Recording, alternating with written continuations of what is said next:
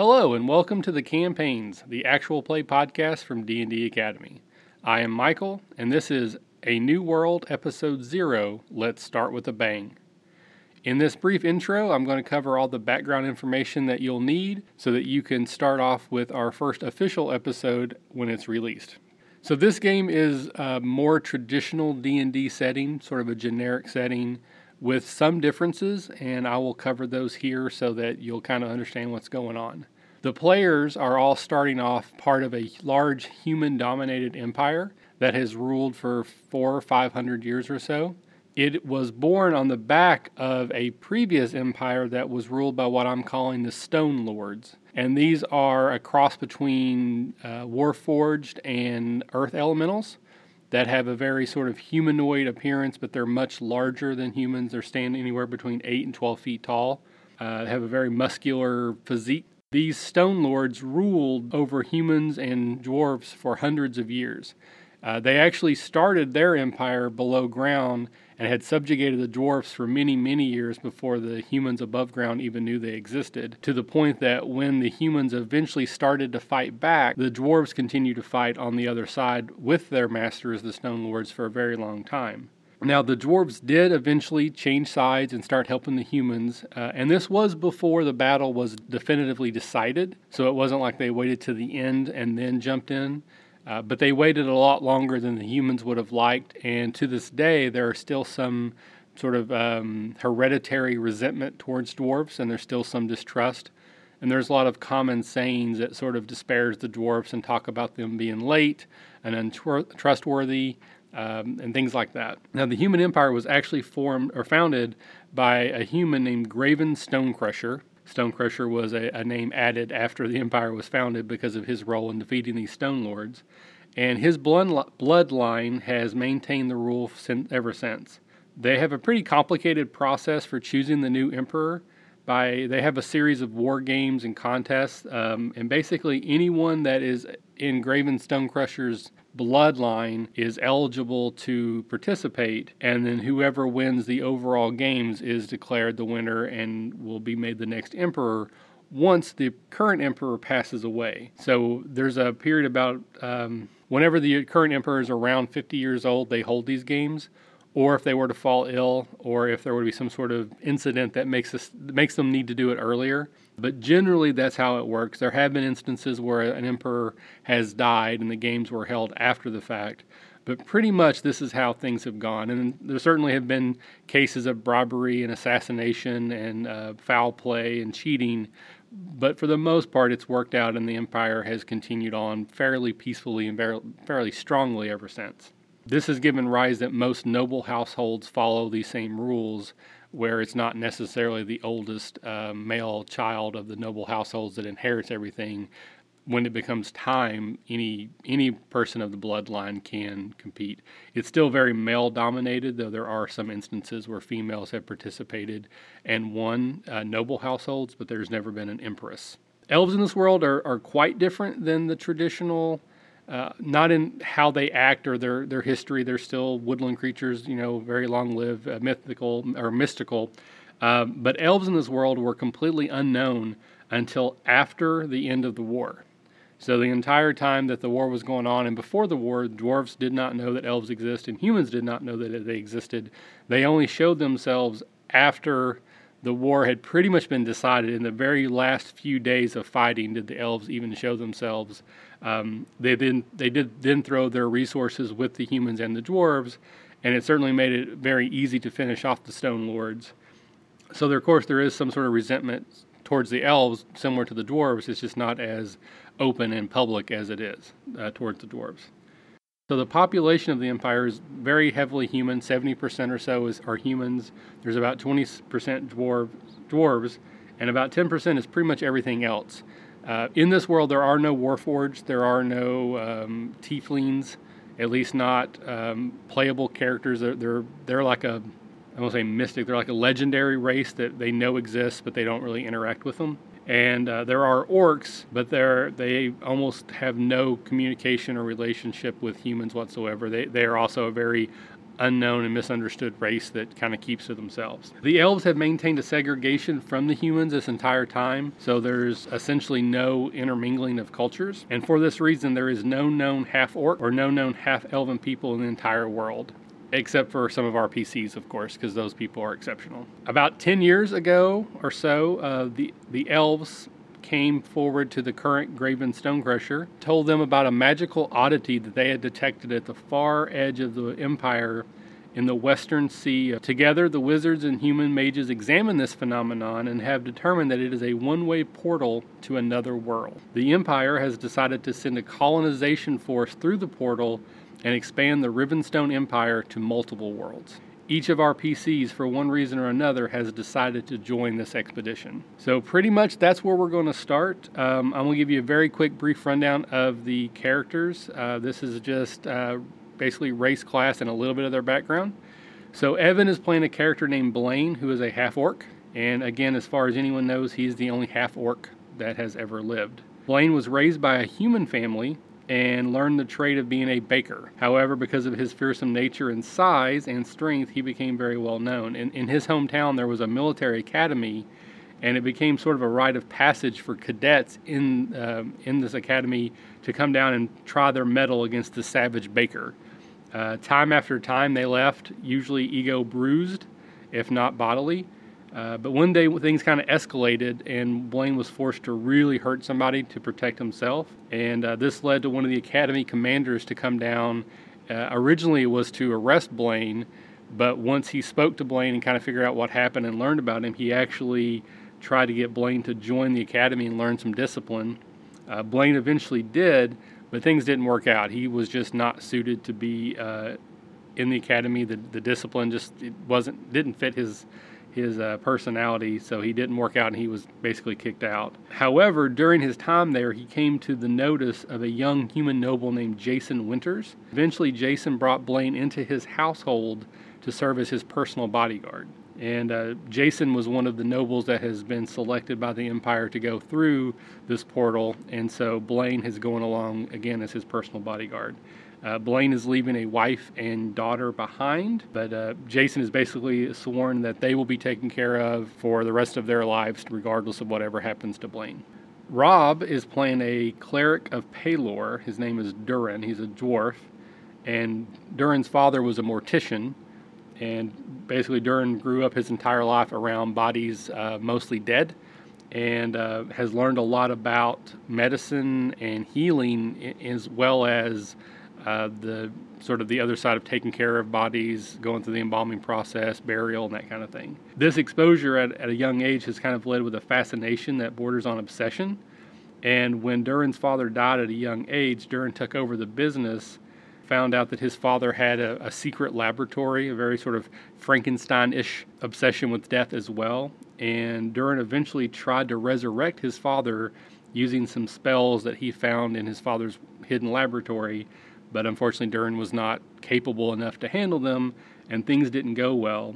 And all that actually happened was Durin's father was opened to a demon horde. So there's a legion of demons that have invaded and now become trapped inside the dead body of Durin's father. Durin was able to subdue this foul beast and has kept him ever since subdued and captured.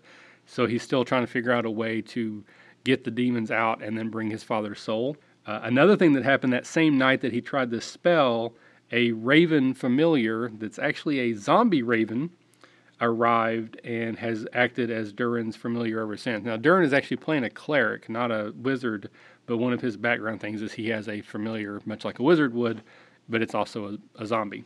So Durin joined the priesthood not long after this happened, again trying to find ways that he would have enough power to do this spell to bring his father back correctly and get rid of the demons. And he actually eventually was brought into a secret part of the church, is more like a secret cult that works within the Church of Pelor that actually worships death. Now, I was very clear with Rob that his character is not evil. He simply worships death in the whole circle of life sort of way, but they do keep their presence secret from the rest of the clerics. And actually at the time that we start, Durin has made his way up to be one of the highest levels members. and he has also been chosen by them to go through this portal to help spread their religion, and he has connected himself to Jason Winters as well as sort of like a house physician. Durin has also secreted his father's body full of demons on the ship inside of a large wooden crate filled with sand. Travis is playing Jack, a gentleman thief. He has infiltrated the noble household of Maven de Boers and currently works as his steward, Maven not realizing that he's actually a thief. Travis's character Jack has a history with Maven that goes back a long way. At the time that we created his character, it was a little bit nebulous. We have since decided that Maven has come in possession of a family heirloom that is very precious to Jack, and he is attempting to steal it. And he is so bent on retrieving this item that he joined Maven on the boat going through to this new world, and unfortunately he wasn't able to get it in time, and so he kind of got stuck going through, but this item is still at the top of his mind. Nick is playing Tredic, a half-elven druid. Again, he's the only half-elf as far as anyone knows in the entire world. Tredic's father never really had a lot to do with him, and Tredic grew up almost wholly ignorant of that side of his family. Despite this, he found an early comfort in the woods outside of his home village, and he spent hours out in the wilderness walking around. And very often as he would walk the wilderness, animals would just sort of follow his trail and come around him. It was very Snow Whitish, just walking through the woods and animal friends coming up and hanging out with him. Tredic also found he had a gift for carving and would spend hours carving animal figures and studying their bodies to make sure they were as close to perfect as possible. And through this sort of skill of observation and trial of carving, he eventually realized that he could turn his own body into the shape of any of these animals that he was able to create a good enough likeness of. And we sort of connected that to his druid ability of shape-shifting, is that it just sort of grew out of his woodworking, carving connection, elven heritage type of thing. So once he started turning into animals, he was actually sought out by a druid sect in the woods, and they kind of brought him into their fold and helped him learn and grow his powers. He is an unparalleled woods guide, and that's why he was brought into the Jason retinue as well, so that he would be there to help explore and document and even do maps. He's a cartographer as well in this new world. The day before they were supposed to leave, Tredic's father actually came to his village and asked him, in fact, he told him not to go, that he should not go on this mission. Didn't tell him why, just said, do not do it. And then he handed him a sealed letter and then left. This caused Tredic to redouble his desire, and he left the letter unopened at home. And then lastly, Nico is playing Valius, a dwarven paladin of Moradin. Valius has been shamed by a past failure that we haven't clearly defined yet, and has voluntarily shaven his beard off. And in our world, this is a great shame that dwarves have. Usually it's done to them as some sort of punishment, but he did it to himself as a way to kind of show that he was sorry for what he did. And this causes him to be sort of an outsider to most dwarves that he meets. They don't know why it was shaven. They assume someone else did it, so they don't trust him, and they think less of him. Valius believes that his god did not strip him of his paladinhood despite this failure, whatever it is. And he believes that he's sort of like on his only second chance, and that if he ever fails in his paladin duties again, that he will be stripped of his power. One of the things in Valius's background is he has spent a lot of time deep within the earth, and he's done some exploring of the old Stone Lord cities, and he's probably the most knowledgeable Stone Lord expert currently in the Empire. And he recently found evidence that there was a link between the elves and the Stone Lords. He hasn't quite put it together, but he found some old books and scrolls that sort of indicated that there was some connection, and this has instantly made him sort of concerned about this colony, and so he has found a way to hide on board ship as a stowaway. So just make sure, because I actually think I may have skipped it, Evan is playing Bane, who's a half-orc barbarian. Rob is a dwarven cleric of Pelor, but not really. He's actually a dwarf of death, or a cleric of death. Travis is a human rogue, and Nick is a half-elf druid. So after we did our character creation session, we did just a short, brief introduction scene into the game. So I'm actually going to add that to the end of this podcast. And then the next episode, which will be episode 1, will start right after the events that you'll hear shortly. So basically, just to make sure you understand what's going on, there were 5 ships that had set sail from the Empire that were going to be the sort of the first wave of this new colonization effort. There was a massive ship called the Empire's Reach that held 50% or more of all the people and provisions that were on their way. It also held the son of the Emperor, who was to basically become the steward of the Empire on this new world. There was a ship called Giant's Fall, which was a dwarven ship. It had 200 people on it, all dwarves. There was a ship called Water's Breath, which was the elven ship that was also going. It's all elves. There's Rock's Hammer, 200 passengers, mostly human and mostly soldiers from the Empire. And then there was Winter's Heart, and this is the ship that all of the PCs are on as part of Jason Winter's retinue, or in Nico's case, he was stowed away. And Jack was part of Maven's retinue, which is also on the ship. It has 200 people, mostly humans, and it had about 17% of all the supplies, the way I just divided it up. So that should be pretty much everything you need to know to jump into the story. Again, there'll be a short, like a 5-10 minute scene that I ran the players after character creation, and then the next episode will be episode 1. So here it is. I really hope you enjoyed the campaign's A New World episode 0. Let's start with a bang.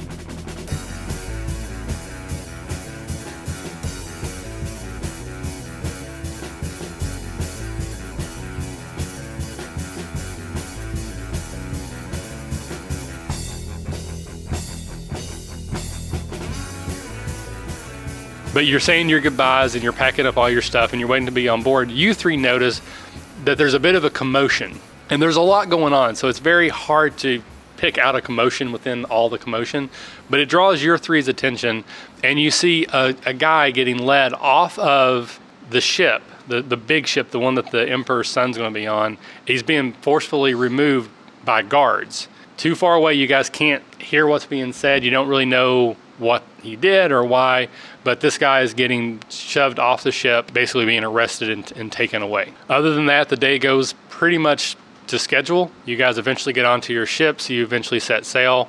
The trip itself should take about 3 weeks, almost 21 days, to get out to where you're going. It's How did they find this thing? Yeah, it's in the far corner of this large ocean around the land. Again, the elves brought the knowledge to the human settlement and said, hey, there's this thing we found. Will you help us investigate it? They made it. The elves came forward with it. The trip there is pretty well uneventful. We might go back a little bit and have you guys tell some stories about yourselves and kind of help flesh out your characters, but pretty much the trip goes without a hitch. On the day that you get to this portal, it doesn't look like a portal, even if you, in D&D, even if your character's never seen one, you kind of think you know what a portal looks like.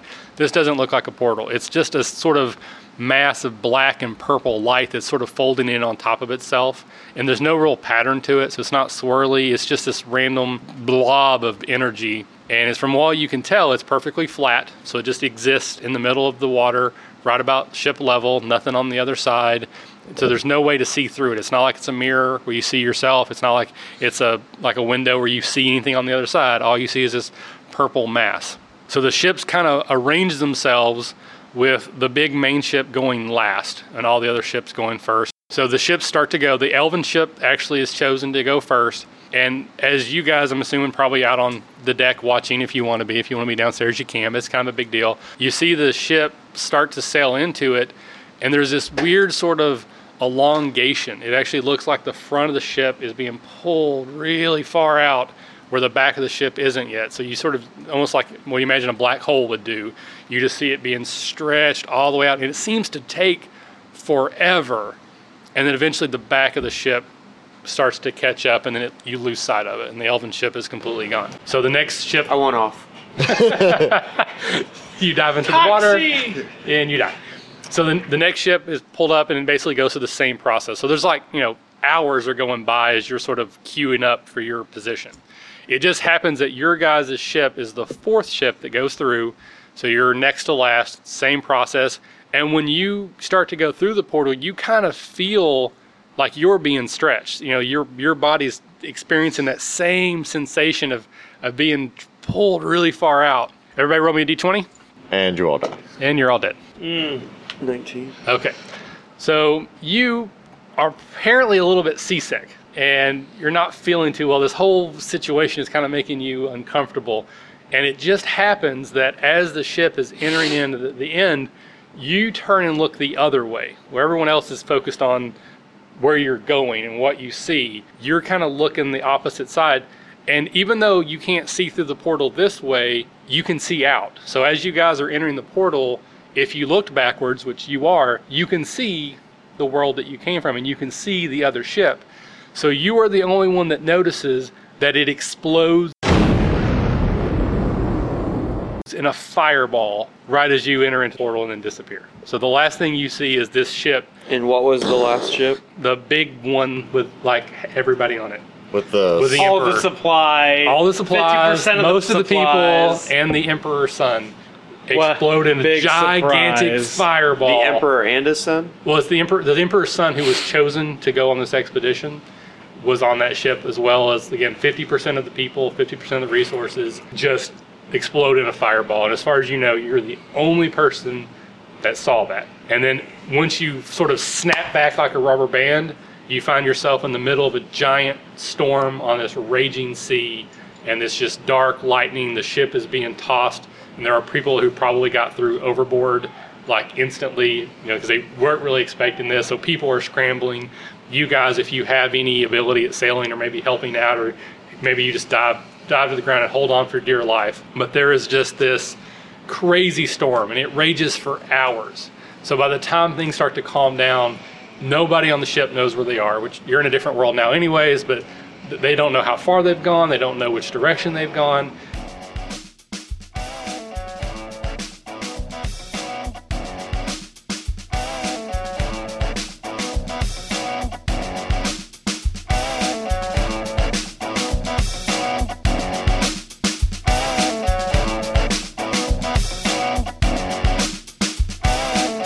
You can give us feedback and comments at our website, dndacademy.com. You can check out previous podcasts at our website and subscribe to future ones on iTunes. If you have a suggestion for a topic, we'd love to hear it. Email your ideas to podcast@dndacademy.com, and you can connect with us on Twitter at @DND_Academy. As always, thanks for listening, and remember, if you're having fun, you're doing it right.